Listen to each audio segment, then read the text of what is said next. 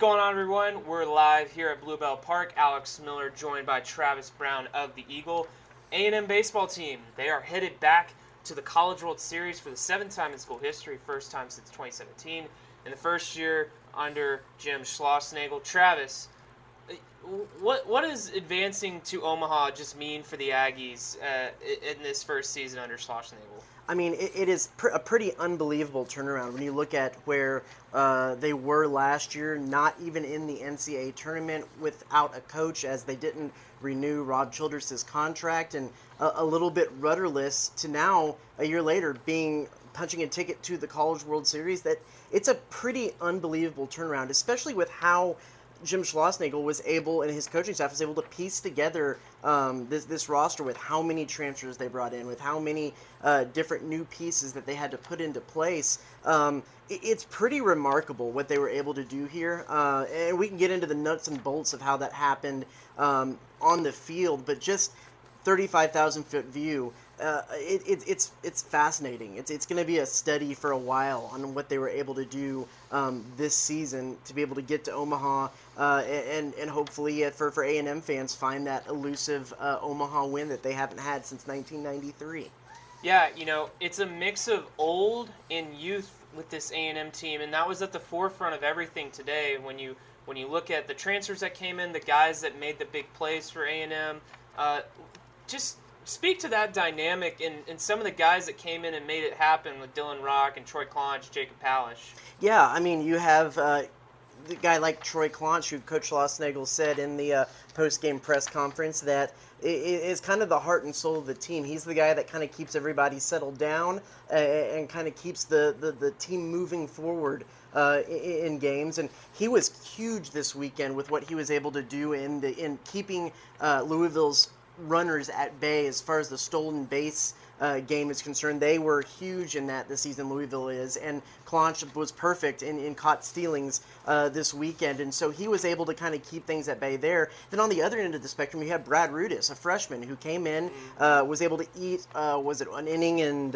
inning and two-thirds, Inning and two-thirds, and was able to get to where you had to know that they were going to come back with either Jacob Palish or Joseph Menifee there to close out the final couple outs of the game, but they needed to bridge that gap between Will Johnson and the Jacob Palish is who it ended up being, and Brad Rudis, the freshman, was able to come in and do that. He closed out almost all the games in the regional for A&M, kind of has separated himself as that end of the inning, end of the game guy, and he simply throws strikes. That's what Jim Schlossnagle says about him.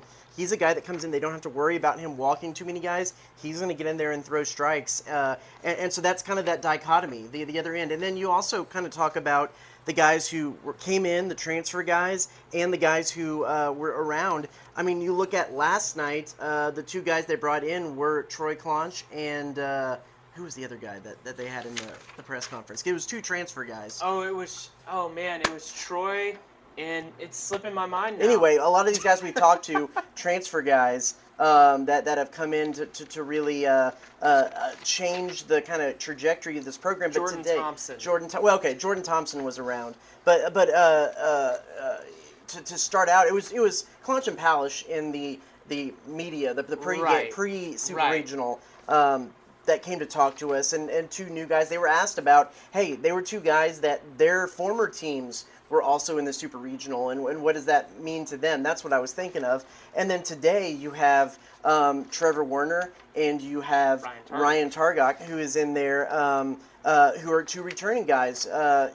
Trevor Werner was in Northern California, already playing summer ball at this time this year without a coach and kind of trying to figure out what's going to be next. And a year later, he's in Omaha. Yeah, let's look at the ninth, especially the bottom of the ninth, because Schlossnagle makes an interesting move. Rudis gets to a 3-2 count. It's a crazy at bat. It's at the 10th pitch of that bat with Louisville's two-hole hitter Metzinger, who's one of their best guys, and then he brings in Palish. Mm-hmm. How pivotal was that move? And when A&M got that strikeout, was it kind of a sense that the Aggies were probably going to win the game at that point? It was huge. I think that something that is definitely Schloss has a feel for this in when batters are really on pitches.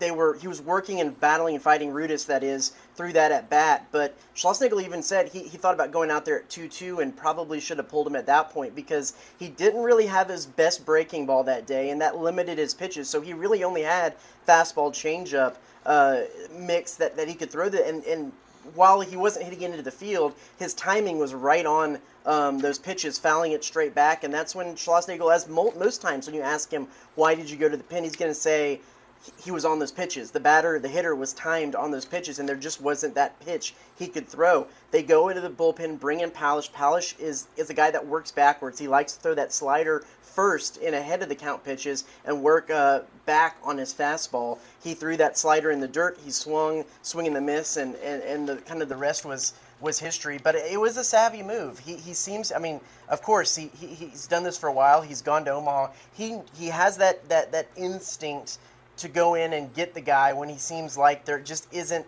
that when the hitters have kind of figured him out, and he isn't afraid to do it mid at bat, even with a 3-2 count, and it worked out for them. Well, we've got stories to write and content to give to our readers, so we'll get back to it. But be sure to check theeagle.com for all of our coverage coming up with the Aggies' trip to the College World Series.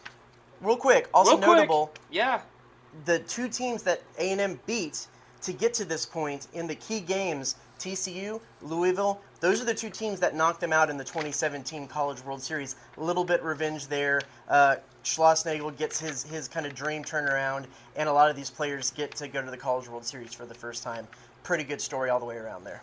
No kidding. Well, we're going to have plenty of coverage coming from the Aggies' trip to Omaha here in the next week or so. So be sure to check theeagle.com for all of our coverage on A&M's win over Louisville. Like I said, for Travis Brown, I'm Alex Miller. We'll see you next time.